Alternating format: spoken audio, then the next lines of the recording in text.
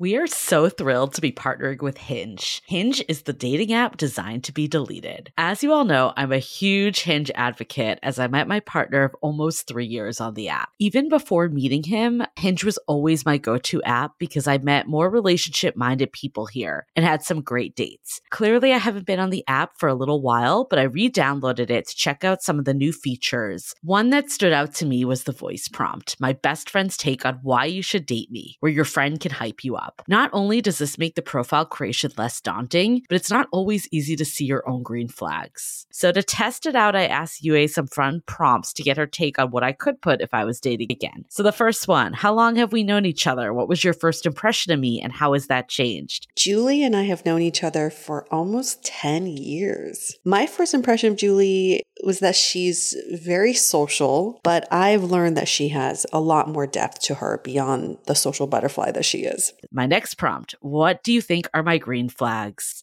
I would say she's deeply loyal. She believes in love, curious mindset, and she is fearlessly ambitious. And then last but not least, what kind of friend am I? Julie is the kind of friend who will always have your back, no matter what. Damn, that feels nice to hear. So download Hinge and try voice prompts today. Then find someone worth deleting the app for. I love wine, but sometimes it can get really expensive, which is why I'm so excited that today's episode is brought to you by Last Bottle Wines. If you don't know, they're a Napa-based online wine shop with a twist. They offer just one hand-picked wine per day until it sells out, which is often in hours. So new day, new wine, always at incredible prices. We're talking 30 to 70% off retail. And the best part is that there's no subscriptions, no fees, and no minimum purchase. Just a daily email with a really great wine. They're offering Dateable listeners 10% off your first order with code Dateable. And now is such a great time to join as their marathon sale is coming up on March 28th and 29th. They flip that one-day rule on its head and offer back-to-back deals, which means that wines are only up on the site for a couple minutes at a time and shipping is 100% free. They sent us a mini marathon package of some of their favorites, and let me tell you, they were delicious. Sign up at lastbottlewines.com and use the code Dateable and find out why Last Bottle is the most fun way to discover and buy amazing wine.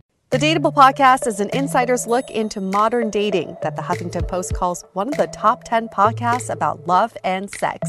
On each episode, we'll talk to real daters about everything from sex parties to sex droughts, date fails to diaper fetishes, and first moves to first loves. I'm your host, Yue Xu, former dating coach turned dating sociologist. You'll also hear from my co-host and producer, Julie Krafchick, as we explore this crazy dateable world. Hey everyone, welcome to another episode of Dateable, a show all about modern dating and beyond, because we dive into why people do the things they do and why people think the way they do. But this past week, beyond modern dating, was a very special week because it was Julie's birthday on Thursday. And this weekend we had an ounce of normalcy because we went up to wine country and did a whole day's worth of wine tasting with Julie and some of our friends. Of course, we were wearing masks. We were 6 feet apart-ish, and we were very careful. Everything was outdoors. I felt we were safe. very responsible. Yes. I feel like, I think it's like you are kind of in your trusted circle, but I didn't feel like we came in contact with anyone outside of our group. So, No. Yeah, I mean, it's one of those things. I was like a little nervous to go, as you know, and I was kind of like to you and other friends, I'm like, if you don't want to, I won't be offended. Yeah. I get that everyone has different comfort level, and I feel like everyone was like, yes, please, like, can we do something that's like something, right? Yeah, I think as long as we were outdoors, and I really appreciated at J Winery. Vineyards, yeah. It was like, so they do this cheese pairing, and normally you would have to do these shared plates, and they ended up giving everyone their own individual plates, which is like, yay, more cheese for us. But that's the way it should be. No more shared plates. Yeah. And they pre-poured everything. So as soon as you sit down, that's it. That's the only human touch you have. I mean, that one, I feel like we barely saw them. Like that one, Yeah. the only, like, I guess caveat is it didn't feel as much like wine tastings. They weren't like coming around telling you about it. But at the end of the day, I'd still prefer to be safer than that. But I agree. yeah, it was so fun. I mean, I feel like it was just like one of those days that it felt like pre-COVID, that we had a really good group too. Like it was just, everyone was really funny. We got into this whole discussion at the second winery about chickens. How do they fuck? There were chickens there. So that's what started it. But we got into it, and luckily like our wine server was also like worked on a farm. So she gave us like the whole DL about all sorts of animals and how they mate. So it was quite educational. I think we should stop beating around the bush and we should tell people what we learned, because it might sound dumb that we did this. We asked this question, but if we thought it, someone else out there is thinking it too. So we're going to save you asking a dumb question and we'll answer it for you. So we were very curious that if chickens can lay unfertilized eggs, and do you need a male and a female chicken at all times, or I guess a chicken and rooster at all times, in order to get eggs? Because this all stemmed from the fact that our mutual friend acquired 2 chickens to put in her backyard in San Francisco, which is very strange to begin with. But the answer it's actually to quite this, popular, actually. A lot of people have chickens, but keep going. in San Francisco? Yeah, I know a bunch of people that do. What the It's like fuck? a thing. It's a thing. But anyways, keep my going. God, Irrelevant. I don't know what's happening in the city. Something's in the air. Like everyone's trying to be farm to table, and then also try to find the next big, I don't know, app or whatever it is. It's like a little bit of the old, a little bit of the new. But so the answer is you can have a colony of lesbian chickens and they can just lay all the eggs they want, but none of them will be fertilized. So those can be used for consumption for us. Or a chicken has sex with the rooster, and then when she lays that egg, that will be a fertilized egg. But you won't know till the egg has been laid. I feel like chickens are ahead of us. Like they're just letting like anyone reproduce, right? Like no matter what your sexuality is, it's kind of a beautiful thing when you stop to think about it. I guess in a way, if you think about like women are freezing their eggs and they're not fertilized and then looking to get fertilized, is it sort of the same situation? Either way, I mean, apparently they do get it on if you do have a rooster. But on this particular farm, they keep the rooster in a room by itself and they only let him out when he's needed, which I think is fantastic. Ooh, he's like the pimp of the group. Well, or to serve the female chickens. There we go. Women's empowerment angle. Exactly. It's you come out when I say so. Yeah, it's not like he's horny. He's like, which of you bitches want to ride my cock? No, he's like, I'll wait till you guys are ready for my services. It should be. As it should be. I like it. I like it. Again, the evolved species here, the chickens.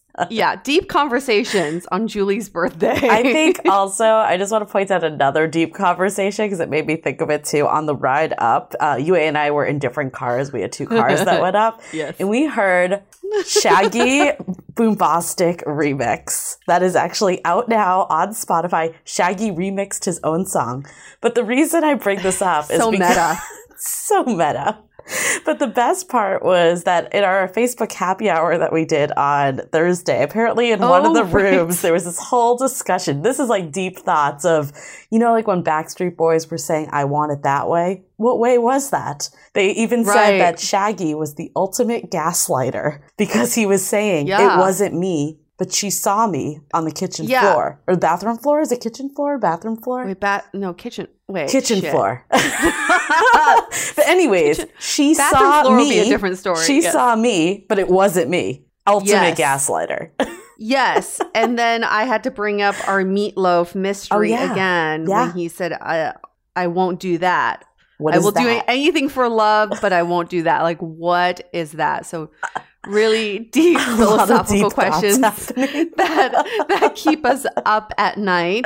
But I did learn something serious this weekend too, Julie. Okay. Not that this wasn't serious. This is all very educational. But I learned a lot about the cancel culture. And it's like something I keep hearing. And I know it's like if you're woke, you're in tune with what this phrase means. My boyfriend actually had to teach me what cancel culture meant, which really is just like if someone does something wrong and then you just kind of like dismiss them just for their actions right there, like one chance, and then you don't give them another chance again. And it's an interesting concept because what's happening right now with with camera phones, you can catch people in the act. They get blasted on social media, and then these consequences are that they get fired or they get shamed or whatever. So the latest example is Michael Lofthouse, the CEO in San Francisco, who was caught on camera in Carmel Valley at a restaurant saying racial slurs to this Asian family, and it's discussing what he's saying to them, and he's like just so drunk it's not even funny. So his video gets blasted, and now the guy has stepped down from his position as CEO, but all the comments are like, no, that's not enough, let's make sure, because he's British, they're like, let's make sure his visa's revoked, deport him, and let's make sure he never finds another job again. And so this is the cancel culture. Right. Someone does something wrong and then you just cancel them. But my issue with all of this is this person's just going to keep hating Asians more and more. Right. Because he lost his job. If he loses his visa, then he's just going to hate Asians even more. It doesn't actually solve the problem. I wish there was like a rehab system for people who are caught doing something wrong, and then you follow them through their transformation of getting back on track. Because this is just not the way we can reconcile these issues. A racist will still be a racist. It's just that they're now an unemployed racist. Yeah, it is. So, but I think it's interesting because I think there's been a few podcasts too that have had this happen, that they've said the wrong thing or handled things in a different way. Won't say which ones, but it was like, it kind of like all hell broke loose and people really started like canceling hard. And I think though where some of the people that have had this happen have gone wrong though, is that they didn't just apologize. Like they kind of tried to like back themselves up. And I think at the end of the day, it almost like digs a deeper hole. So it's like, if you can just say you're sorry that this happened or someone felt this way, that's really all you can do. You can't go back in time. You can't change whatever it is. I think it's like I'm trying, like, it's like it needs to feel authentic though. But did you see that San Francisco introduced the Karen law, which I think is hilarious? Instead of spelling it Karen, it's Caren. And it's basically like calling up. It's like the Amy Cooper situation where she like called up the police being like, this black guy is attacking me. And it was like, she had like an unleashed dog and he was doing nothing. Like those like false senses of, racism and systemic racism, that's what the Karen law is in San Francisco. But I think it's hilarious that they called it the Karen law. I mean, that's on purpose, right? Yeah, and I'm also just I feel really bad for people named Karen now. We know a really wonderful Karen in our Facebook group. Like we do, and now I can't look at that name the same way. Unfortunate. So I'm so sorry to all the nice Karens. I know. We have your back, Karens. We have the good Karens. Maybe you should just change your name to Kat, just once and for Car. all. Just Car. Yeah, Car. Just name yourself Care. There you go. That's a good one. But things are happening, right? That's a good thing. We're just trying to make sure that we're policing each other and that we are keeping each other in check. But once we do keep each other in check, there has to be consequences on both ends that we need to face. So that's all I'm saying. That's that's the only way I can't agree with cancel culture altogether. But I do think that despite all of the learnings this weekend, I think we need to celebrate, in addition to your birthday, we also need to celebrate the CNN article that came out. My dad finally hit me up and was like, congrats. I'm like, I've been doing this for like 4 years. But no, Seriously. I'll take it, I think it's hilarious. Oh, I guess we'll get into the article, but like my mom messaged me that my cousin randomly saw it on CNN. And the article doesn't say dateable in the headline, so you have to like read through it. And it's just hilarious. She's like, why didn't you tell me? And I'm like, I don't know. You just don't know like when things are going to actually come out and all that. But yeah, I feel like my family, and you said yours too, like finally sees what's happening here. Final approval. My mom's always like, how's the radio show doing? I'm like, it's a podcast, Mom. She's like, yeah. How's the radio show doing? Was so cute though when I met her. She's like, I love that you guys are doing this podcast. Like she was like super for it. She loves it. She just doesn't really get how we can make a living off of it, basically. But what was great is I woke up this morning and my boyfriend's like, oh, my friend just saw the CNN article you're in. So thank you, Patrick. I haven't met you yet. You sound amazing. He also lives in Hong Kong, so that's great. Amazing, you know, like it's really widespread. But I sent the article to my parents and they both gave me a thumbs up. So, you know, the ultimate Asian parent approval. Oh my God. Thumbs up. My parents were so excited. I was like, I have never seen them so excited about this. It was crazy. I think my dad was like, you're famous now. I'm like, let's not go this far. Well, I never thought I would see our picture in CNN. Oh, it's pretty impressive. Fantastic. And we have to thank Saba, who wrote the article. We had such a fun chat with her, and she's been in our Facebook group, which is fantastic. Right. But ultimately, we need to thank Jamie, who's one of our loyal listeners, who referred Saba to us. And Jamie, I'm so glad we met you last week for the first time. And we are so grateful for listeners like you. You are absolutely fantastic. Thank you. I mean, I think this was like the most serendipitous moment because Saba just like direct messaged me through Facebook. It was like, hey, I've been in your Facebook group this whole time and I'm writing this article. I love you and Yue to like share your thoughts because you obviously have a lot. So, I mean, the article was amazing too. Definitely recommend reading it. If you just like search CNN Love in the Time of Coronavirus, I think it will come up. Or no, just CNN Dateable. Just CNN Dateable, it will come up. Two keywords are all you need. But I think there was, you know what I loved about it? It was so positive because in addition to interviewing us, she interviewed a couple people that actually met people through this time. And they had positive love stories. I think so many times we can just get hung up on what we can't do. So it was really nice to just see it through a positive spin of how this time can really bring people together. We had one guy that joined the Facebook group that like shared like this most beautiful story, and like everyone was just like going crazy and loving it. Like that he like met his going to be husband on Facebook, over during this time. Yeah, they like moved in together. They're like having a ceremony, and people were just like, "Thank you."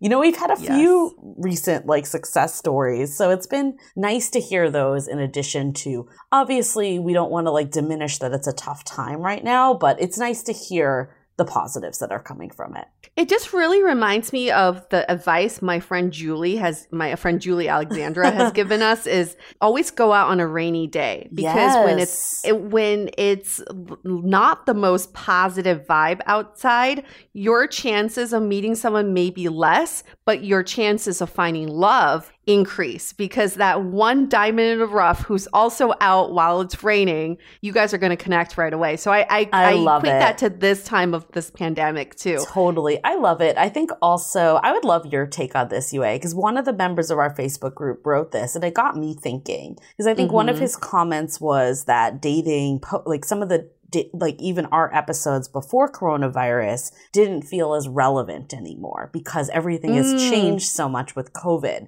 And my initial reaction was like, okay, I can see that because it's like a different like landscape of just how people are dating. But when I really thought about it, the way I view modern dating from all the episodes we've done and just how entrenched we've been is that like 25% is tactics, like how you use apps, how you go on dates. And I think 75% of it is mindset. That's my personal take on it. I think like you can literally have two people that have identical profiles on a dating app, and I think their experiences will be very different based on how they perceive it.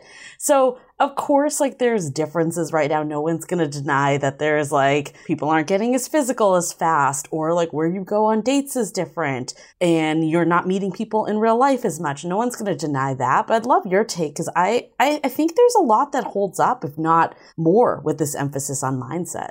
You know, that is a very interesting point that he makes. And then I really like the point that you're making too.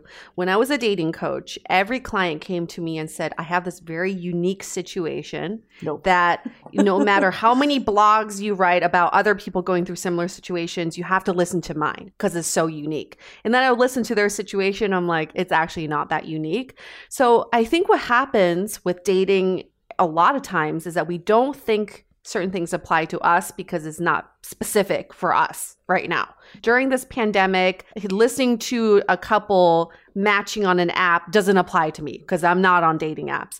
But I think when you step back and look at the big picture, all of our episodes are about how people connect. And that's it. You're totally right. It's a perspective and it's a mindset that anybody can take away and learn from it. It's not the details of how someone met and how they fell in love. It's on a wider level of how can I learn from this story, how I can better connect with others. I completely agree with you. I think it's all still applicable. It's just the tactical stuff that doesn't really apply. Or it's going to change, evolve. It's going to change, yeah. But you could say that for anything. You could say, well, those two people in that story, their story is exactly like mine, but they don't look like me, so it doesn't apply to me. I mean, it's kind of the same thing. There are always going to be variables, but it's more about what you can take away from other people, not so much how you can apply yourself to other people's stories. Let's be honest. On the tactical side, we've heard people bitch for years now that they don't meet in real life anymore. So if anything, now just more people are concentrated on apps. So you would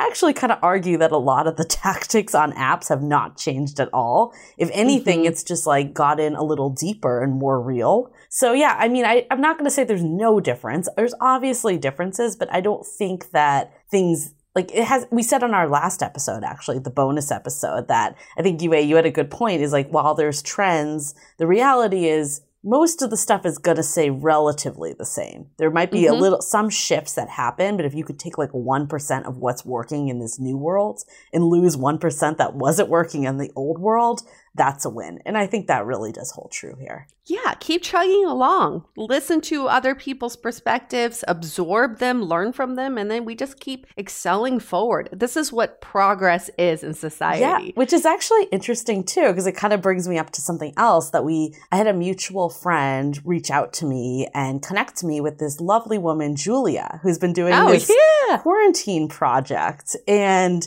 I signed up for it because I thought it was fascinating. It's called the Quarantine Love Project.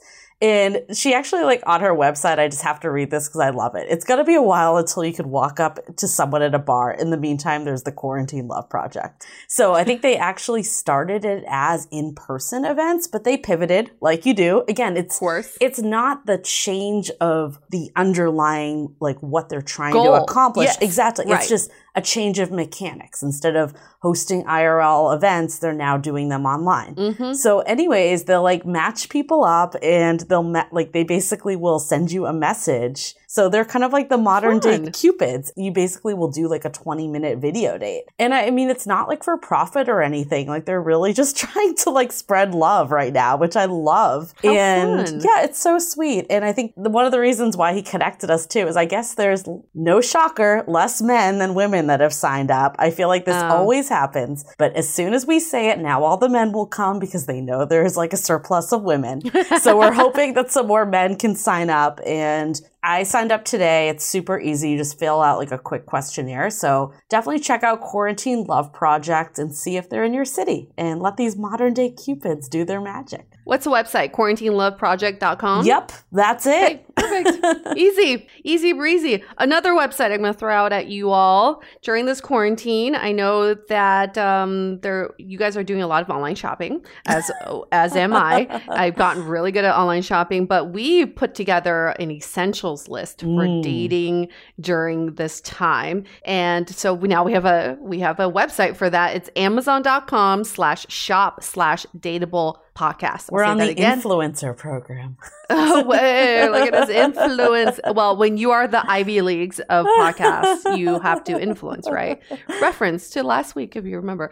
Amazon.com/shop/dateable podcast. We basically made a list of essential gadgets and whatever to use for dating, for self-care, for sexy time, the good stuff. And we have a book club in there as well of previous guests. guests and their books. So it's a really, really comprehensive list. So yeah, check it out. I love the book club. I feel like this is like the one way to find all our past guests who have had amazing books that they've shared. Yeah. And I love the vibrators, so I'll give a plug for that too. Yeah, we both added our own stuff in there, tested and true. So I don't know, maybe it'd be a fun game if people go on there and just like attribute which one to whom. Like, oh yeah, Julie definitely put this one on I the definitely list. put the magic wand. Everyone knows that.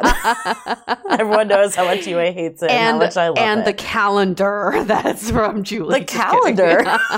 That's Yue's. No, there is no calendar in there. Fools. Let's get to this episode. It's another bonus episode. We were on in a podcast called Kinda Dating, hosted by Natasha, who's fantastic. She is like in it. She's in dating. She comes from an Indian family, so she has that cultural influence into her dating life, and she's just so honest and raw with her retelling some of her dating stories. So we were on her show talking about some of the best and worst dating advice we've gotten. Yeah, this is our Kinda Dateable collab. Yeah, Kinda Dateable collab. That's correct. So here comes Natasha on Kinda Dating.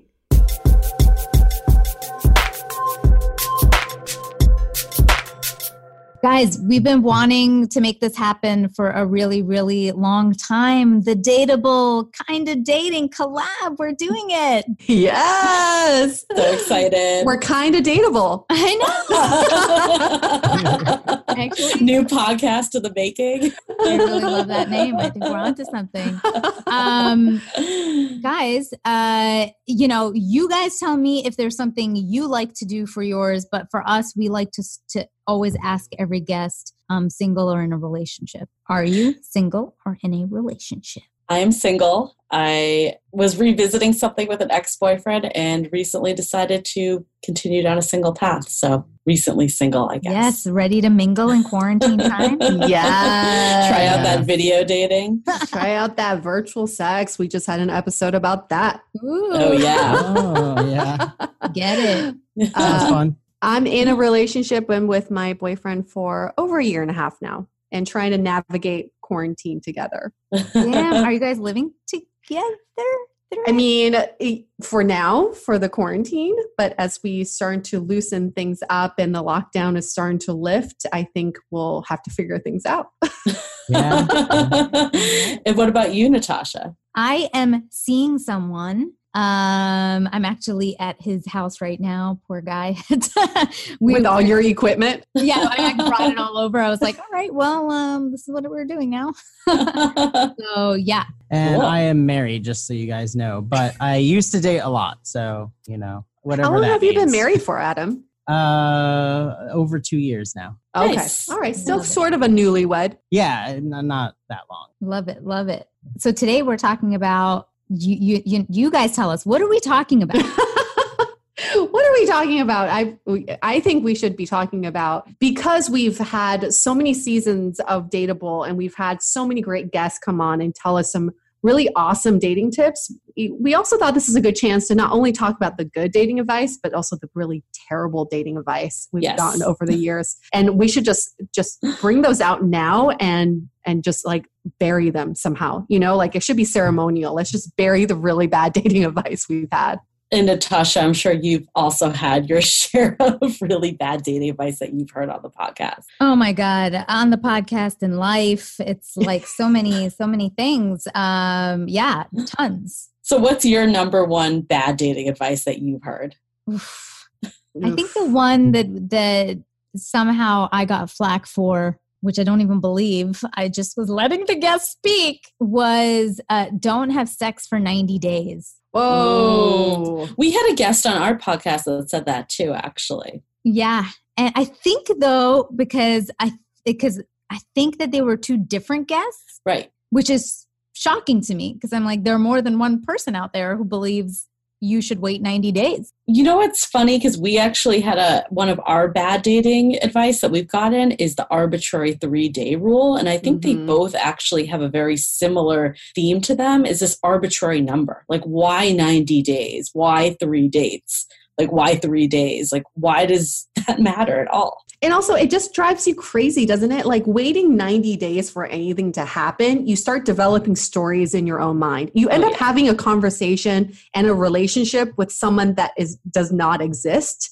And that's the danger of waiting and just guessing. And like in those 3 days or in those 90 days, anything could happen. So why, like, I just don't understand. Don't deprive yourself if that's something you want. And what if the sex is so bad? Like, what if you go like 90 days and you are just like, this is my person, and then it's terrible and you can't come back from it? Well, you know, I think an unfortunate part of sort of what society has fed the narrative society has fed to women is that our worth is determined by when we have sex. Like how quickly did she give it up? I mean, fucking Steve Harvey has a talk show on this, and he still preaches this. Yes. That like a guy will value you more. And I'm not saying like I'm not here to advocate like, hey, bang anybody on your first date. My whole thing is if you want to on your first date, or if you want to 3 months from now, right,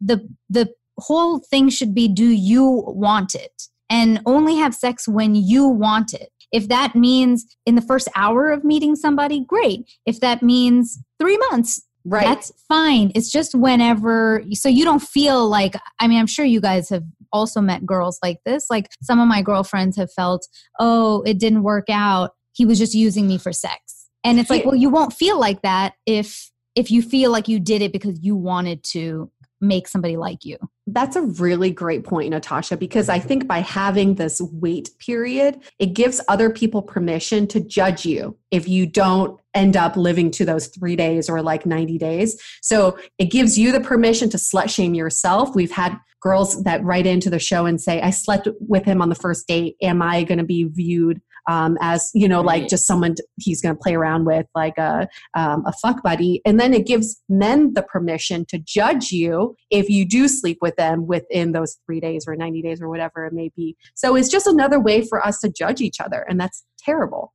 Yeah, we had a guest on our podcast, Dr. Alexandra Solomon, who is phenomenal. If you haven't listened to those episodes, or if you're new to our podcast via Natasha's, definitely check them out. But she had a really good comment because this came up. We actually had a live show. We had someone in the audience ask about if she slept with someone too soon, would he judge her? What would he think? Mm-hmm. And she's like, the problem of this statement is that it's coming from what would he think of me, not what do I want to do. And there is a very different energy that's happening from that. And I think to Natasha, your point about feeling like, oh, someone didn't call me back because I slept with them too soon. If the energy is, we're vibing, we want to sleep together, or maybe we're not there yet because we haven't built that connection versus like, I need to hold out so he stays interested. That's the energy that's probably causing someone not to come back, not that you slept with them too soon. Mm-hmm. Yeah. And I think we have a slight benefit of having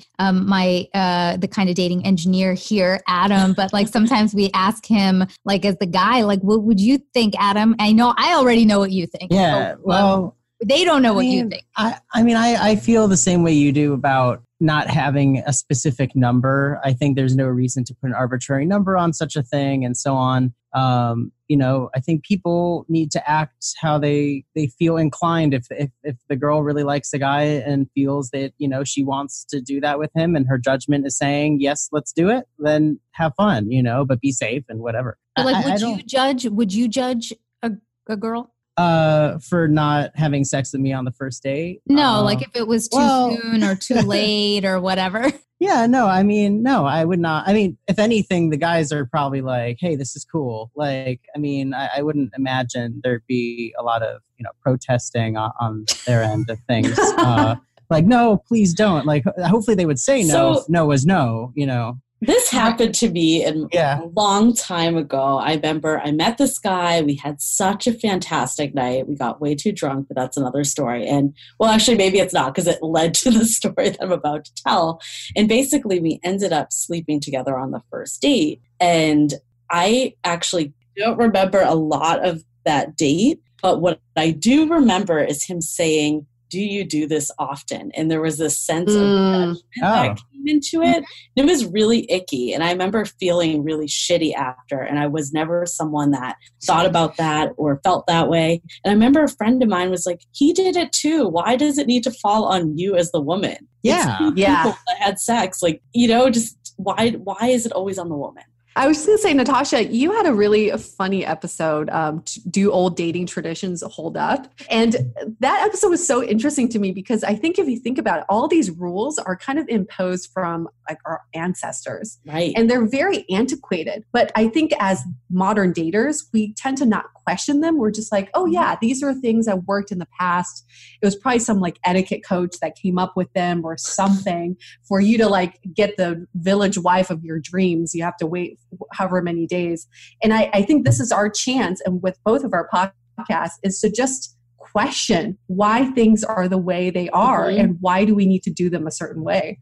Yep, absolutely. No, 100%. I mean, Julie, to, piggyback off your story a little, I was telling, I think people might remember on my podcast a while back, I had hooked up with somebody who's actually really famous. He's about to be really, really famous, like giant movie star famous.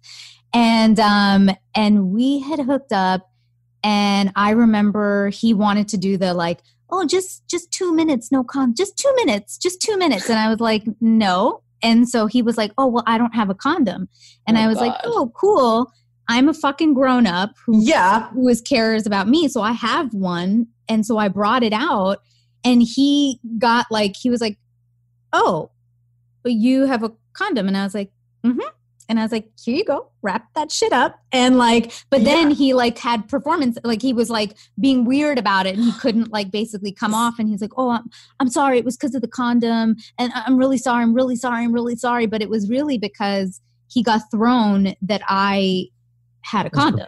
Right. Because the woman shouldn't. Yeah. I shouldn't be protecting myself from, you think you're the first guy who's ever said, just 2 minutes. No. Oh my God. Just a tip. Don't worry about it. I didn't know that was even a thing though. I guess it never occurred to me or something. I don't usually talk to my friends about this. But my God. I don't think I've ever thought, oh, maybe in 2 minutes you can't get pregnant or something. I don't know. Okay, how many times I've heard the 2 minute thing. I feel like this one definitely goes into ours of the 3-day rule. I'd love to hear your opinion on this, Natasha, because I think this one infuriates both Yue and I a lot, because our opinion is if you like someone, don't fucking play games and just message them. Yeah. 100%. I agree with that. I always admit that old me used to be the one who used to wait hours before I texted somebody. I was totally playing that game. But when I came out of that was during my commitment phobe phase. And then when I finally came out of that, it was me realizing wait, why was it was my insecurity. It was wanting to make somebody know that I wasn't available or whatever, which wasn't, it was my insecurity. And now I don't feel insecure, so I don't give a shit. If I have time, I will message you right away. I like messaging right away. And if I can't because I'm in a meeting or I'm actually working or doing something, I can't. But I actually usually tell somebody hey, I'm just about to get into some work. If I'm slow to respond, that's why. So there's I just find game playing doesn't benefit or help move a relationship forward. And the faster somebody's interested, the faster you can make a decision if you want to stay or not. If they're not, tell them to fuck off. Get out of here. If I can say also, as a guy, one time I went out with this girl, and she and I was used to the whole, oh, you shouldn't immediately call them the next day. Kind of got to give it a little time or space. This is before a lot of apps and stuff. Everything was on OkCupid at the time, but what happened is she was like, just call me tomorrow. And I was so relieved. I was like, I don't have to play this game with her. I don't have to wait 2 days or 1 day for her to think I'm too into her, whatever that means. I mean, she's happy that I'm into her and I'm glad and I will call her tomorrow. Like everyone wins then if that's what you want. Well, isn't it refreshing to have someone tell you that they're actually into you instead of playing this game of who's least interested? Yeah, well, exactly. I think a lot of times women, because again, what we've been told is that we shouldn't be the one showing the interest and he's going to lose interest in us and all of that. But especially in this day and age with Me Too and just changing gender roles and masculinity, I think men do need that positive reinforcement that this is like a green light and I can keep going. Like I can ask them out again and I can make the move or whatever. And I don't think there's anything wrong with just saying, I had a really good time and I enjoyed hanging out with you. Like there's nothing needy about that at all. Mm-hmm, mm-hmm. Yeah, I always at the end of a date, sorry, Adam, I just, at the end of a date, I always, I don't wait. Like if somebody messages me first, great. But when I get home that night, I almost always am like, I say if I had a good time and I'm very like, hey, I had an awesome time. But I don't say I don't need to say let's go out again. I just say hey, I had an awesome time. I have a great night. Thank you. Yeah. Also a tip, if a girl is interested in a guy and she would like him to know that, and she would maybe even if it's after just the first date, like him to not be as interested in other girls that he might be talking to online or something. Right. It's good to show that you're interested and you're bringing something to the table that you would like to go out with them again, because, otherwise you end up dating someone some guy is juggling multiple women because, it's kind of from a guy's dating perspective, it's like you're messaging 1,000 people and you don't really know when you'll hear back from any of them. A lot of their inboxes are probably maxed out or something, on whatever dating app they're on. For sure. And your podcast and our podcast, both of our podcasts have covered the pickup community. And isn't it just fucking exhausting to just play these games, to do these mind tricks, Jedi mind tricks with each other? And at the end of the day, what are you getting? All you're getting is this fake interest from someone, because all you're doing is making them feel like they miss you or making them feel like you're unattainable. But that's not sustainable for a relationship, because if you carry forth with that relationship, you constantly have to make yourself unavailable.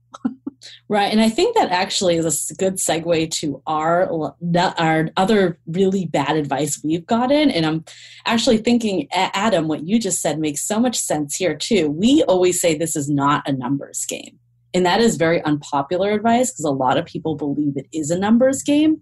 And I think in a situation where people aren't transparent about how they're feeling and what they're thinking and showing that excitement, that's when it becomes a numbers game. To your point, Adam, is as a man or a woman, you feel like you have to just keep filling your funnel because you don't know if any of these people hear back. Yeah, exactly. But if someone is just upfront and genuine, then it doesn't take meeting hundreds of people. We know so many people that go on date after date and they don't go anywhere, where someone that might just really fine tune and get excited to meet someone, even if they have less prospects, their dating success rate might actually be higher. Let's hold that thought for a second. We'll get right back to it.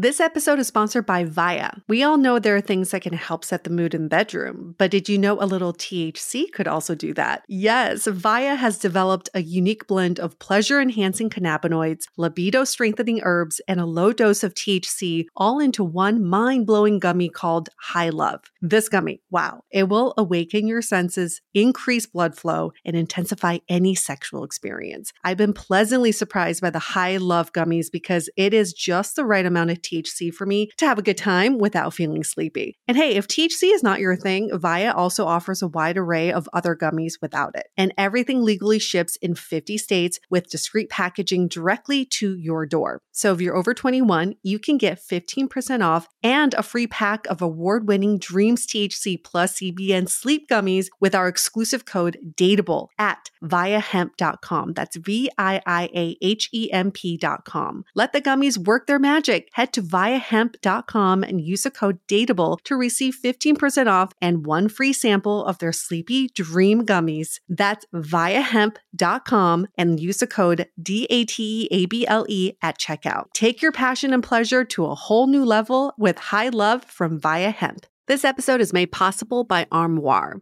Armoire makes getting dressed easy. With a clothing rental membership from Armoire, build the perfect wardrobe with brands that are high quality, unique, and recommended just for you. All you have to do is take a 5-minute style quiz and select items from your dynamic, personalized closet. The styles show up at your door in as little as 2 days. Then when you're ready for new clothes, just swap them out. Listen, I live in Southern California. There is absolutely no need for puffer coats or any sort of those winter jackets. But when I travel anywhere else in the world in these cold months, I'm often burdened with the task of getting winter clothes. And now with Armoire, I can just rent my winter wardrobe. It's brilliant. Right now, our listeners can give Armoire a try and get up to 50% off their first month. That's up to $125 off. Just visit armoire.style/dateable. That is armoire.style, spelled ARMOIRE.style/DATEABLE to get up to 50% off your first month and never worry about what to wear again.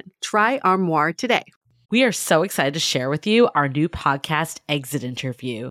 Dates don't usually end with a satisfaction survey, and yet we rate everything in our lives, from Uber drivers to local coffee shops. So why don't we do the same thing when dating? We're here to conduct the ultimate romance review, featuring daters hungry for love who have agreed to call up old flames to gather honest feedback. Welcome to Exit Interview. He upgraded himself to business class while I was in economy. Wait, wow. What? There's feedback that will make you cringe. She could be a little bit hard-headed, like not reading the writing on the wall. And feedback that will make you swoon. When she said that she had feelings for you. I had no idea. Really? And maybe you'll learn a thing or two yourself about how you can be a better dater, lover, or partner. Obviously, knew I was going to learn something. I didn't expect this. Welcome to Exit Interview. Listen to Exit Interview on the iHeartRadio app, Apple Podcasts, or wherever you get your podcasts. Yeah, no, I remember being in an Uber once and the driver was telling me, male driver, that it's a numbers game. And I remember laughing and being like, what? No, it's not a numbers game. And this is like years ago. So this was like, you know, slightly more naive me. And I was like, no, what do you mean? And then I sort of understood his point of view in that for a guy, like on dating apps for, you know, a second, like girls will get a lot more matches on a dating app. For guys, they're swiping right on everybody. Like they're not even thinking, do I like her? They're not reading a profile. They're just like right. Mm-hmm. Because they're like a lot of guys numbers are, at least. game, right? It's a numbers game because I'll swipe at 150 girls and maybe 2 will message me. Whereas for girls, definitely different, where, you know, I tell my girlfriends, dude, don't do that. Like use a little bit more of your critical thinking and judgment. Look at somebody's fucking profile, for example. Like, can they form a sentence? Does that bug you that they don't know that they don't know the difference between there and there? And, you know, like it would bug me. Like, does he sound like a douchebag? Did he ask you for a dick pic? Or, you know, did he send a dick pic? So, like... Did he ask you for one? I know, did he ask you for one? That's a sign. Right. You know, so I think it can vary for genders. I understand why people do it, but I think it's a flawed concept for sure. I think it depends on when it is in the process, because I actually understand just swiping through profiles, and I admit I do that. Like, I don't read everyone's profile because I think there's too many variables on dating apps. You just don't know if someone's ever logging in there or what the activity is and all of that. But I do think where the not a numbers game falls into is that filtering process. And that's why I'm actually really excited that people might start to use like video dating a little more, because I think there's filling up the funnel, that there's enough people and prospects in there. Because if you've no one in the funnel, it's going to be hard to find a date. But then once that funnel is getting filled, making sure that you're not meeting every last person and they're just blending together, but really being conscious and excited to meet that person. Mm-hmm. Yeah, I think it's being smart about the numbers game, because it's a numbers game only when you're able to balance all the people you're talking to. So it's science backed that you can only balance 7 people at a time, and 7 people on a very surface level conversation that's all you can handle. And then for deeper conversations, your brain can only handle 2 people at a time. Wait, So yes, it's a number. 7 people like dates? Seven people that you can have very shallow conversations with. Those are the 7 conversations you can balance at one time. It's a lot. I agree. But for those conversations to be deeper, you can only do 2 at a time. So it's a numbers game if you're smart about the numbers. Yeah, and I definitely hear the men out there because we hear them. They're like, hey, I'm not getting any matches. So it is a numbers game. And we hear that. We don't want to say it's, I guess, maybe it's a modified bad advice. It's not fully not a numbers game. But I think if you just are always going for quantity over quality, that's when you get in trouble. Like we had someone on our podcast that we did an exit interview with, and he had so many matches on Hinge. I've never seen a guy with this many matches in my life, but none of them moved to a second date. And that's why we did an exit interview to call them to see why. And what I think the lesson here is that he was probably spreading too thin and he wasn't going deep with enough people to like get a connection that would move to that next level and then also be willing to take a chance because he always thought he had more prospects coming. Yeah, I mean, quality over quantity for sure. At some point, like you said, in the beginning, maybe you should date more than one person. But then at some point, I think if you are, it depends what phase you are in your life. If you're just trying to fuck around, great, then you don't have to. Right. But if you are actually sort of trying to be open to finding something of more quality, then you're going to have to put in a little bit of time. It's like a job. I think also one thing is because, you know, we're talking about the numbers game and things like that. And the question is what, you know, what are the things that people use to look at? And the first thing is usually the photo. I don't think, though, that that's necessarily wrong for people to use as a judgment, because if you're dating someone, you want to be attracted to them, at least, you know, somewhat physically, hopefully very much physically. But, you know, at the same time, you know, you would then want to get the whole picture. You know, you want to see what their profile says or what their thoughts are or, you know, dreams and so on, you know, like I think those are all really important things, you know, but for that initial like thing, because, you know, you want to be able to be happy sitting across the table from them at dinner, you know. Right. Yeah, I mean, you brought up a sort of my segue to one of the other worst pieces of advice that I've heard. This isn't from my podcast, though. This is just in life. This was my parents, which I fucking hate. Though I think a lot of dating coaches you hate your parents? No, or I love my parents. My parents. Just want to clarify. Just the advice that you hate. Obsessed with my parents. This piece of advice I hate. But it's also stuff that like you hear a lot of cliche dating coaches and shit say, which is looks fade. Don't focus on looks and blah, blah, blah. And I'm like, suck my non-existent dick. Sorry. Yeah, right. But like anytime, I'm not saying anybody needs to be a 10. That's not what we're saying. They need to be a 10 to you. Yes. And that has to matter. Because like I see, you know, my parents, when they tried to say that to me and they tried to set me up with somebody that I was like, are you guys kidding right now? Like kidding? And then they were like, well, looks don't matter. And I said, oh, cool. And my parents, like, mind you, for Indians, had like a love marriage back in their day. So, you know, they were progressive in their own way. And I said, so Dad, like, what was the first thing you noticed about Mom? And he was like, she was very beautiful. She was smart. She was, you know, she's very tough. She knows what she wants. And then I'm like, and Ma, what did you like about Dad? He was charming. He was very handsome. You know, he was really good. Oh, cool. So fucking looks matter to you guys. Clearly, you're like constantly talking about like, oh, we matched so well. Like we made like, so fuck you. And then they like, now they literally say it to me. They're like, no, we get it. Like looks matter. I was like, there has to be chemistry, right? Yes. Like if there isn't, then you're just friends at that point. And that's not like a significant other, right? Yeah, because you have to look at this person every day, right? Like even if you're in a fight, like even if you're not talking, at the very least, you're staring at each other, you know? And I need to personally at least not want to throw up looking at your face. I don't know. Like, I'm just saying, like, I need to feel like I am into the person. But that doesn't mean that I don't believe that means the person needs to be a 10. Like, no. One of my boyfriends of 4 years was somebody that other people might not have considered a quintessential looker, but he was so hot to me. We had great chemistry, and I loved him. I was like obsessed with him. So yeah, it just needs to be attractive to you, I think is the key. Yeah, there's a Chinese saying, it's called 顺眼, and it literally translates to smooth on your eyes, which is, I guess, could be easy on your eyes. But I take that as is just for your eyes only. This person is just smooth. There's nothing like when you look at them, you're like, just something very jarring. And I think my parents have said the same thing, Natasha. They're like, don't worry about the looks. Everybody's ugly when they're old, which is probably true at some point.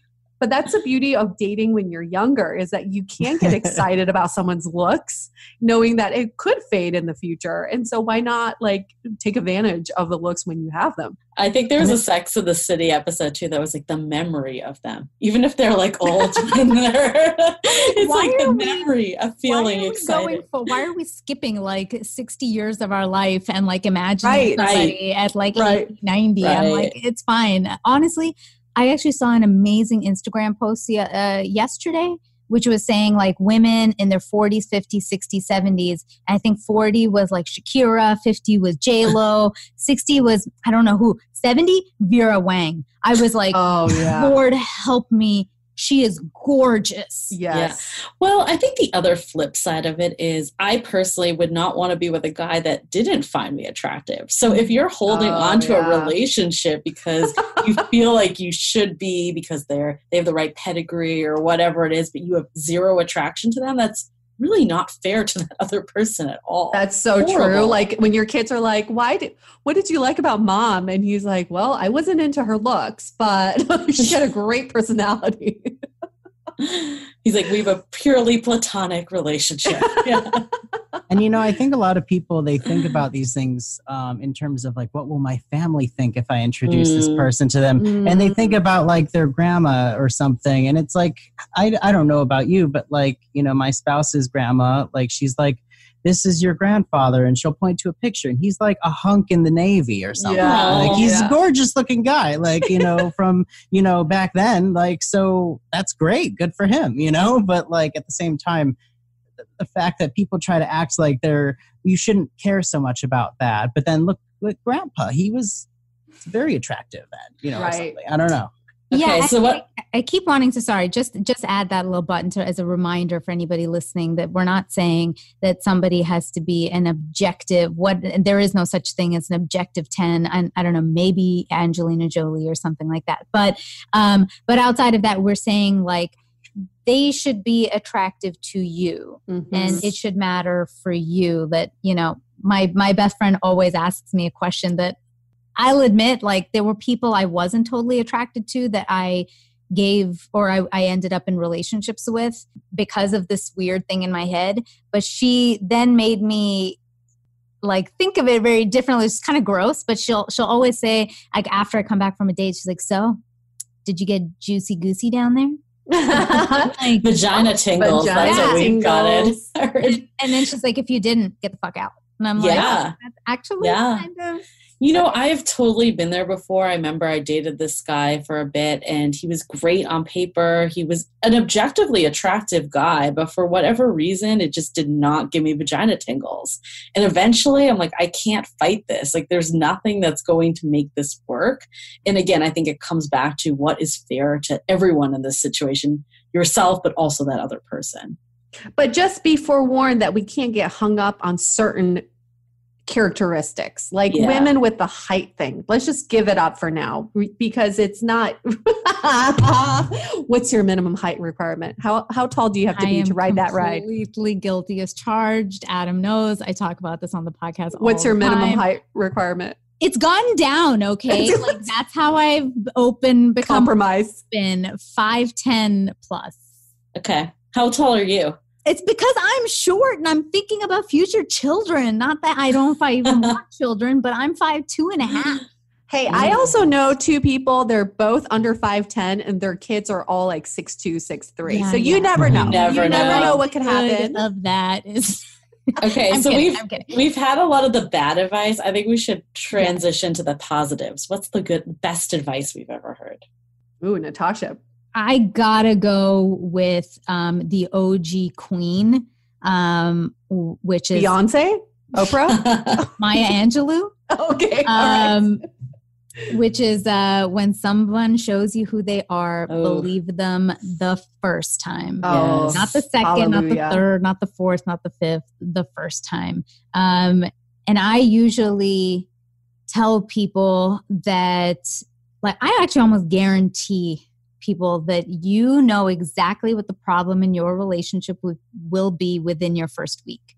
If you are actually paying attention, you will know whether it's somebody telling you, you know, I work a lot, or I haven't had a relationship before, or somebody being like, I mean, you know, guilty of being with the guy who on our first date said that you should know something about me. I'm divorced and I have rage issues.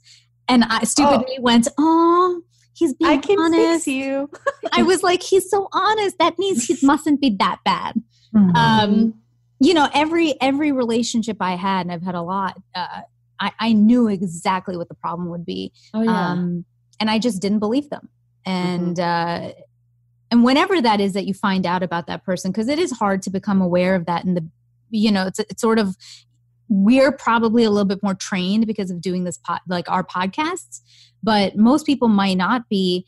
And I think whenever you realize a behavior that's really off for you, believe that that's the behavior. Don't not trust it. Or if somebody's telling you straight, don't be like, no, they don't mean it.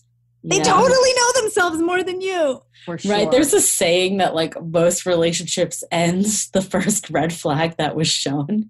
And I feel like that has happened to me so many countless times that I'm like, wow, in hindsight, I saw that on date 1 or right away. And you want to believe that that's not going to happen. But yeah, I think it's really important to tune into those. I like to do the buffet test in the beginning of a relationship where you sit down and you think, am I treating this like a buffet where I'm picking and choosing which parts of this person I choose to consume and which parts I'm not using? But then that's not how a relationship works. It's not a buffet. It's literally a prefix meal. And then you just eat whatever is given to you. So do the buffet test and you'll know. Perfect. Yeah, I love that. What's your guys? What's like a best advice? I love this one because we say it all the time. You have to go through the trenches to just fully experience love. And we've had so many experts come on and say, love is a journey. And if you sit back and you think, gosh, it really is. Just because you find someone to love, that doesn't mean that journey ends. It's just the middle of your journey. And it's something that's constantly evolving. And if you're going through the trenches right now, if you feel like you're hitting rock bottom or this is a really dark period, just know that you're supposed to go through this in order to find that light at the end of the tunnel, because you will get there. There was like someone that said a statement, you're exactly where you need to be right now. And I think that one has stuck with me through this. And it totally goes to what Yue was just saying. It's like, you need to just recognize that it's okay if things aren't figured out, because things are never figured out. It's just a constant evolution all the time. Yeah, that's beautiful. I am obsessed with Eckhart Tolle, and he has this sort. It's probably like my favorite quote of all time, but he says, every experience is for the evolution of your consciousness. How do you know this is the right experience? It's the experience you're going through right now. And it is sort of exactly that, like you're exactly where you're supposed to be. And, you know, I'll say this, I agree with that. And I still don't wish all of it on everybody. Like as somebody who has, you know, I was in a very abusive relationship that had me depressed for many years. It was physical, mental, emotional, every kind of abuse possible. I was very, very broken from it. Now looking back, I can go, man, I'm glad in a way. Like I secretly thank him. I would never tell him to his face. I secretly thank him for teaching me boundaries. I didn't know I had no boundaries at all. And I just didn't know how to enforce them. And that taught me something. That said, I tell everybody, please don't do what I did. You didn't have to experience that to learn that that's not the kind of good person for you. Like, I don't have to go out and walk in front of a moving car to know that that's going to hurt. Right. There are some aspects I'm like, yes, if you are in something, learn the lesson, but don't walk into a fire and think you're not going to get burned because, hey, I'm just going to learn from it. And God bless, most of us can, but some of us, like, without getting dark, can go into something that becomes very abusive. Mm-hmm. And I'm lucky I got out, but there are people who don't. So there's like that's where I'm like, I get it to like 99%. There's that one sliver percent for me that's like, don't do all the bad things that I did. Well, I think it's like people always say too about our podcast, and I'm sure this holds true for yours too. It's like one of the reasons they like it is they can hear all these experiences, so they don't have to necessarily go through all of them on their own, and they can be a little more conscious of those red flags or whatever it may be, or just be conscious that they're learning from their mistakes but not repeating them over and over and over again.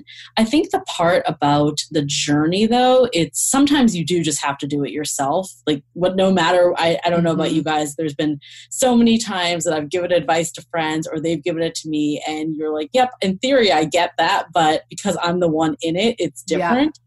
So I think there's some of that that's just never going to go away. I agree with you, Natasha. It's a line, though. But I think the part that really sticks with the journey is when people are just down about being single. Like, maybe it's not necessarily a bad experience, but it's, oh my God, I'm X age, I'm 30 and I'm single. Like, what's wrong with me? All of that. And I think where we really come in with this is that no one has it figured out. It's a journey. It's okay if it doesn't happen by certain timelines. Like, not everyone is on the exact same page, like path. Find what works for you. Yeah, I think a lot of... Oh, sorry. Go ahead, Adam. I think a lot of what is going on with this is dealing like sort of like with fate and people's thoughts on what will happen, what happened was meant to happen, and that doesn't mean that it's unavoidable. If it doesn't mean that you have to repeat perhaps these situations. You can learn and adjust and keep moving forward. I think there is a danger to people sometimes when they start rationalizing it. Maybe it makes them feel better in the short term, which is nice to feel like, oh well, it was meant to be this way, or this worked out for the best, now I know something that I didn't know before. You want to learn, but I think there's an interesting line there also.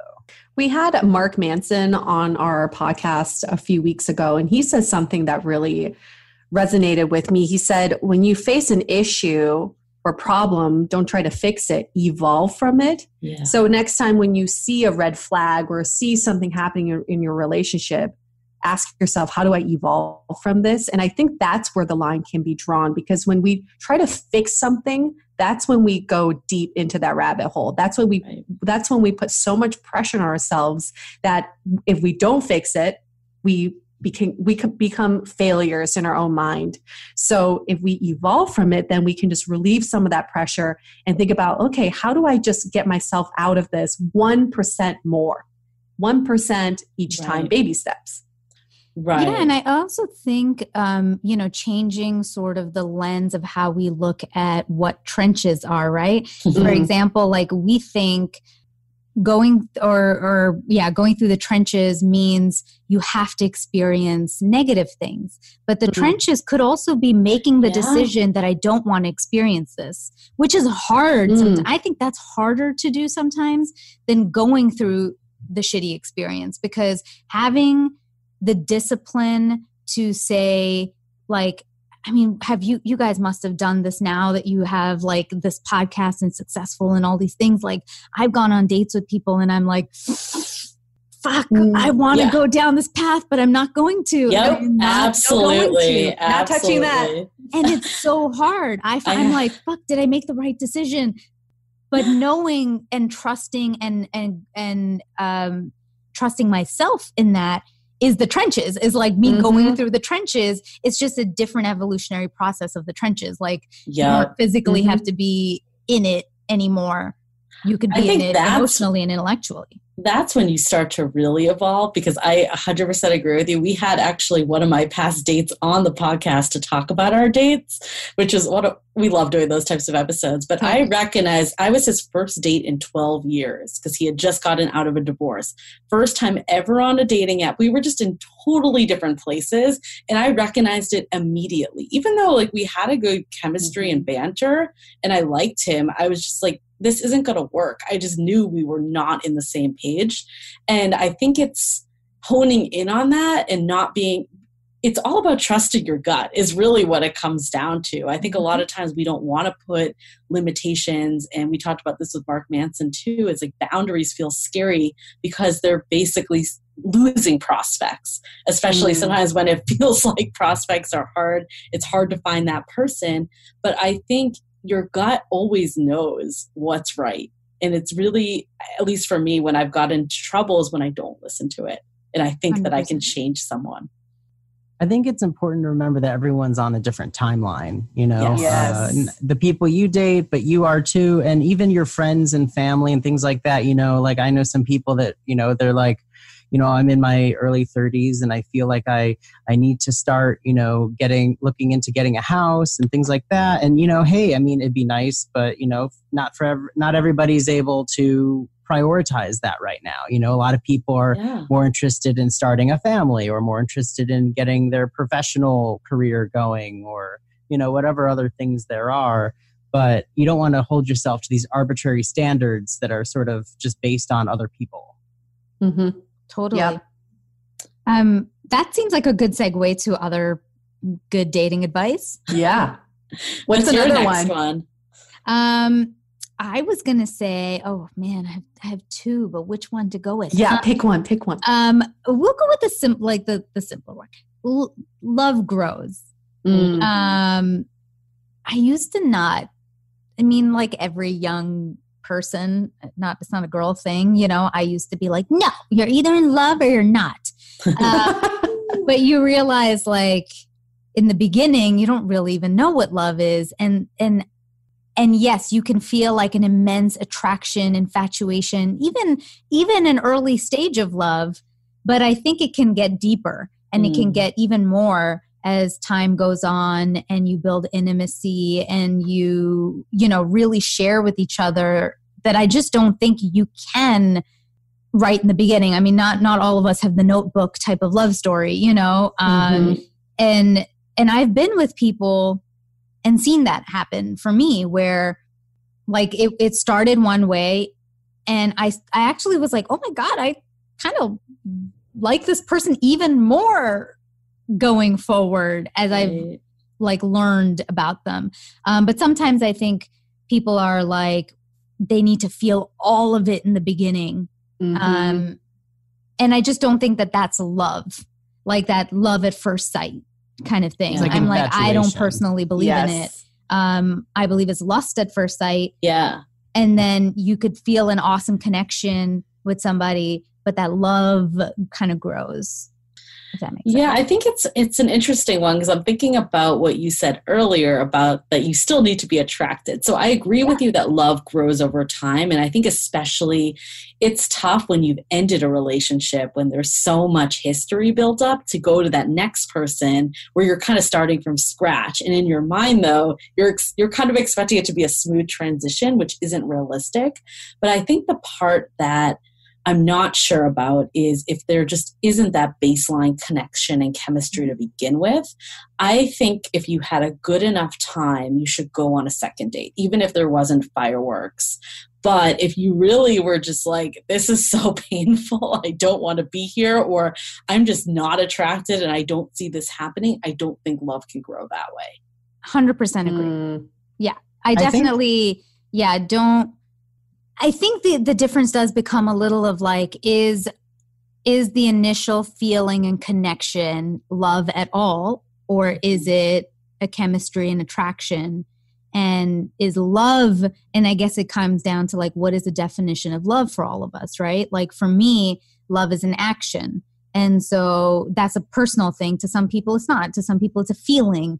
And for me, it's like, well, to get me to do something out of real love for you probably takes a little time because I don't fucking know you in the beginning. Right. So I'm going to do stuff, but I'm probably not going to like go out of my way or like, you know, for example, in the beginning of meeting somebody, if suppose you met somebody your first week and somebody close to them passed away, would you go to the funeral versus if you know them 6 months from now, would you go to the funeral? It's like that sort of development of intimacy, I guess is what I mean with.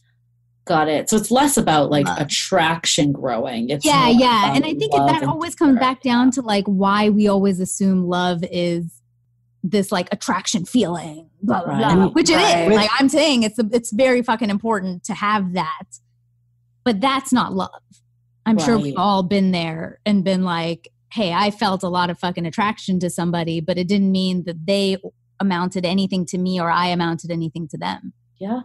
I don't know. And Natasha, based on what you just said also, as someone who's been in that exact situation of like being early in a relationship and then there was a death in their family and it's like the question of like, do I go or do I not? Because I'd only been dating them like a month. But at the same time, we'd gone out a handful of times. I wanted to be there for her. It was someone who is now my wife, so it was the right choice. But, you know, the other thing though is that like, you know, you don't really know, like, you know that once you go to an event like that, their family is going to start saying like, who's this guy? It must be serious, you know, or something. And you're like, it's only a month. I hope it's serious enough. Like, you know, but worst case scenario, you're there for them. And that's really, you know, good to be there, you know, and so on. But, you know, I think you don't really know, like I honestly, when I first met my wife, it's like, I didn't know what exactly I wanted in a wife, you know, like that's the thing is because like, what is the definition of a spouse, you know, and where everyone's got a different answer, you know, everyone's got different ideas of what they want. And mine is Michael B. Jordan. Oh, there you go. Yeah. Your dream wife. Husband. I think that's a good segue to our last one that we have. And it's kind of building off what Adam just said, is that so much of it, you said, I don't know what I want in a wife. And a lot of this is getting to know yourself first. And I think the realization and best advice that we had is that a relationship is not going to make you happy. It can help you be happy, but it's not going to make you happy. And if you're looking to be happy, the best place to start is yourself. And we had this amazing guest. She wrote this book. Her name's Amy Spencer. She wrote this book, Meeting Your Half Orange. And she basically had basically every opposite dating advice that you would ever have. She's like, don't get back out there. Like, just do what you do. And like, don't go to a singles event because you feel like you should go there. Go bake if that's what's going to make you happy. Yeah, you might not meet a man that way, but like, you need to hone in on what makes you happy. Because ultimately, if you're trying to get into a relationship to be happy, why not just beeline to the happy? And you'll probably attract someone in that best state anyways, over that desperate state of just always looking for someone. We also had a guest on, Heidi Ezern, who wrote a article that was called "Why You're Still Single." Why you can't find the one. Why you can't find the one. Yes. That's it. And basically, her whole point was you putting all that pressure on this person that you just met, thinking that they're going to make you so happy by being in a relationship with them, is setting them up for failure. And this is it goes hand in hand with the other dating advice that we were just talking about, where love grows, is Mark Manson said this too. Love is not enough. And that's what that statement really means to me, is love is not the end all be all. Just because you fall in love with someone doesn't mean your debt goes away. Doesn't mean all of a sudden you're healthy and all of a sudden your life is perfect. That's when you should start building a life with someone, and you have to work at it. So having this knowledge, knowing that love is not enough, and knowing that you can't wait for someone to make you happy, will free you from all the pressure that you put on yourself and this imaginary person. Yeah. I mean, I'm sure all of our shows have definitely tackled that, of like embracing just being you and being single, if that's what it is. Like, as somebody who has gone through the gamut of, you know, being a hardcore relationship girl who then was like a massive commitment phobe, who's now reformed commitment phobe, like I had to go through those phases where I had to just like, especially when I was coming out of being a commitment phobe and I had been making such bad decisions, like I was just purposely with the wrong person, subconsciously, you know, where I didn't realize it. I had to learn like, what the fuck is wrong? Like, I just need to be alone. Right. And it was only when I took complete time off was I able to evolve and like start making better choices. I even did it last year. Again, I just stopped. Yeah. I was like, I'm done. I'm just really checked out right now. I don't want to date. My family was like, why aren't you dating? I'm like, it's not like there's some shortage of dudes. It's just, I don't like certain other things are important and I need to fill my cup first. And so much of what we do at the end of the day comes out of not feeling enough and insecurity and lack of worth. And we're always looking for somebody else to fill that in us. And they can for time being. That's why they always say like the first 6 months feels amazing. It's like a honeymoon because you are filling that. But it's like anything else where at some point the novelty will fade away. And that the lust and the infatuation will fade away. And then you'll be left with your debt and your addiction and your depression and your reality. Yeah, whatever it is. And nobody's saying you need to be fully whole because I don't think any of us will ever be totally whole. But how good enough can we get before, you know, we start realizing like, hey, I love me first. And when you do that, you can make decisions like, when do I want to have sex? Do I really want to meet you this Saturday? I'm really fucking tired. Or I want to go hang with my girls or whatever. Like you can make these seemingly small decisions with a place of like self-worth and, you know, feeling whole. Like if this person leaves, you're not going to die. Like it's good. It's liberating. Right? Yeah. It's amazing. Yeah, I think especially during this like whole quarantine period too, it's brought up a lot of stuff for people. And I think this is not saying that relationships aren't important, because I do think relationships can help you. It can bring happiness, because any relationship, either whether it's like with family members or friends, like I think as humans we are bound to relationships, but that can't be the only thing that's holding on there. And I think with this whole quarantine period, it's given a lot of people time to reflect and do some of that inner work that you were mentioning, Natasha. And it's not a one-time thing. I'm glad that you called that out. Like it continues your entire life pretty much. But also I think like in the time of quarantine, especially if you're single and alone, and like, for example, I'm living on my own, there's something very empowering and freeing that I'm fine doing this. I'd prefer to be with a partner, but I'm fine on my own and I'm happy on my own and I'm okay on my own. And that allows the right partner that complements you to come in, not just anyone that you're like grasping for. This is a unique opportunity. You know, everyone right now a lot of us like aren't able to do our normal work. We aren't able to see people that we normally see, friends and family included.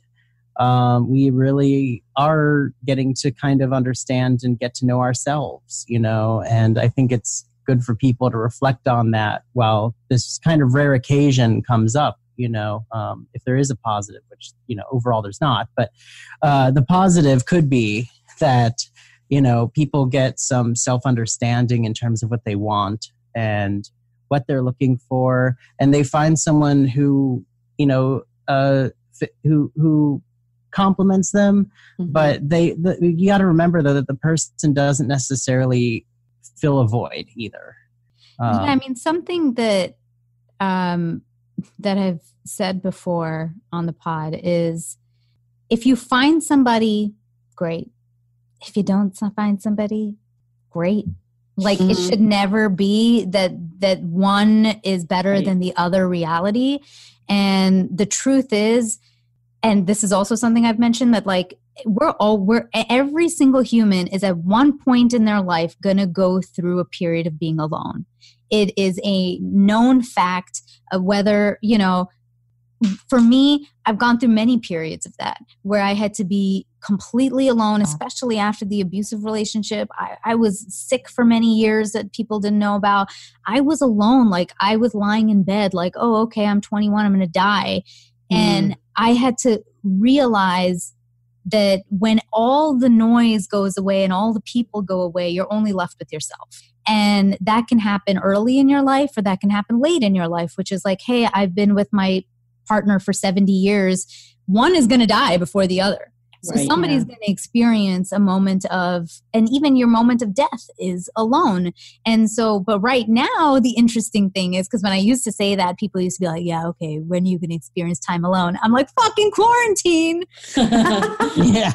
Now, seriously, fucking the entire world is going through a period where you are, for many of us, are alone. And the experience is alone. And whether that's in your studio apartment, staring at the walls, not being able to go out, or living in a house with somebody you don't love, you're alone, you know, like you could even love them and still the experience is yours. And that's where you have to realize the experience is yours.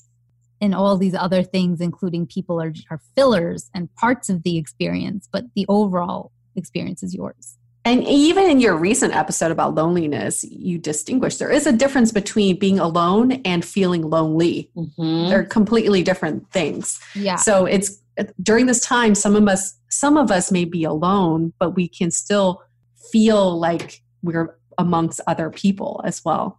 100%. 100%. Cool. Well, this was so fun. I'm glad that we were able to really go down the best and the worst that we got. You guys are awesome. So are you. Where can people find your guys' podcast? So many places. Easiest is our website, dateablepodcast.com. That's DATEABLE. It's like dateable. We're abling you to date. But also we're like on iTunes and Apple Podcasts, Spotify, Overcast, all the ones, pretty much any possible podcast app. And then what about for Kinda Dating? Same. We are on all of the major podcast apps. So wherever you get it, and we're at Kinda Dating on all the socials. Yeah, we are also at Dateable Podcast on social too. Yeah. Dog wanted to say hi. He was whining the whole time. Wait, we are not totally done. If you'll give me an extra couple minutes. Yeah. We do a segment called 6 Questions. Guys, are you ready for your 6 questions? I don't know, but I'll try. I guess we are. It's like rapid fire. Don't overthink it. Whatever the first fucking thing that comes in your head, say that. Cool. What is the first thing you notice about a potential partner? Ooh, their smile. Oh, I was going to say smile. And then I'll go with forearms. I love forearms. I don't know why. Forearms are so sexy. Or big? What specific? Like veins. I like looking at veins. Yeah. Something really sexy about that. Yes, Adam. Can I throw out one more? Hair? Please. Oh, okay. Could have a good head of hair. Okay. I have TikTok videos in my head. What's one deal breaker? Oh, that's a good one. Narrow-mindedness. Someone who's just so stuck in their own ways and who just, it's like, no, things have to be this way, or I feel this way and I'll never change my mind. I can't stand that. It's a good one. What turns you on? Forearms. Forearms. I mean, so much. But I think physical touch, like especially if you're on a first date and someone we'll have to see how this plays out after coronavirus. But I think like when you're on a first date and someone gives you that like touch on your arm, there's like something electrifying about that. I love it when someone just takes control, who's like, I'm taking you out Wednesday night, 7 p.m. Let's go here. It feels nice to be taken care of. And throw down in the bedroom too. I was thinking control. That's where I thought you were going, but tell us one of your strengths and one of your weaknesses in relationships. Ooh, dang. Okay, we went there. I'll go with this. We'll do back and forth. Strength first. So I think my biggest strength in a relationship is constantly evolving with the relationship. I've never been stagnant and I hate feeling complacent. So I love pushing a relationship forward. I think my best and worst is probably the same, is that I'm very empathetic and caring. And sometimes I'll put someone before myself is probably like the downside of that. But I can also be a phenomenal girlfriend because I'm such Cancer and so caring and sentimental. Hey, listeners, have you met Julie Krafchick? She's single and ready to mingle. She's gonna be the best girlfriend ever. I think my biggest weakness is pride. I let pride get in the way all the time. During fights, I'm like, fine, we're done. Or, I have to win. And I'm with this current relationship, I'm learning a lot about it's not about winning. It's about evolving. Definitely. What is love? I think love is wanting someone to be happy and caring about them, even if that means that you aren't going to have a life together. Like, if you put someone in their own happiness above everything else, like maybe not above your own, I'm not saying above your own self and your journey, but if you really care about someone deeply, you just want the best for them. And it's not, again, about winning or losing or whatever that is. You just want them to be happy. Yeah, that's a really great answer. I would say love to me is fully consuming and digesting someone, all of them, every piece of them, and not doing the buffet effect, picking and choosing, just accepting them as a whole for everything that they are. Yes. And last question, besides I love you, what 3 words would you want your partner to tell you? Oh, that's a good one. I'm going to rip this off from my brother's wife's dad gave this toast at their wedding. And he said that when he knew my brother was the right one for his wife or his daughter was when he didn't say, I love you, but I'm not going anywhere. Maybe that's not 3 words, but it's like, I'm not leaving. I'm sticking with that. Love that. Oh, that's such a good one. Shows such a level of commitment. Yeah. I love it when a partner says, I miss you. I think that's the second best feeling in the world to love is to miss someone. Yeah, that's beautiful. Well, that was it. Yay! We survived. Those are great questions. I'm going to have to write those down. Yay. Guys, thanks for doing this. Thank you. Thank you. Can we do our ending the way that we typically end episodes? Please. Stay dateable. The Dateable Podcast is part of the Frolic Podcast Network. Find more podcasts you'll love at frolic.media/podcasts. Want to continue the conversation? First, follow us on Instagram, Facebook, and Twitter with the handle @DateablePodcast. Tag us in any post with the hashtag StayDateable, and trust us, we look at all of those posts. Then head over to our website, dateablepodcast.com. There you'll find all the episodes as well as articles, videos, and our coaching service with vetted industry experts. You can also find our premium Why series where we dissect, analyze, and offer solutions to some of the most common dating conundrums. We're also downloadable for free on Spotify, Apple Podcasts, Google Play, Overcast, Stitcher Radio, and other podcast platforms. Your feedback is valuable to us, so don't forget to leave us a review. And most importantly, remember to stay dateable.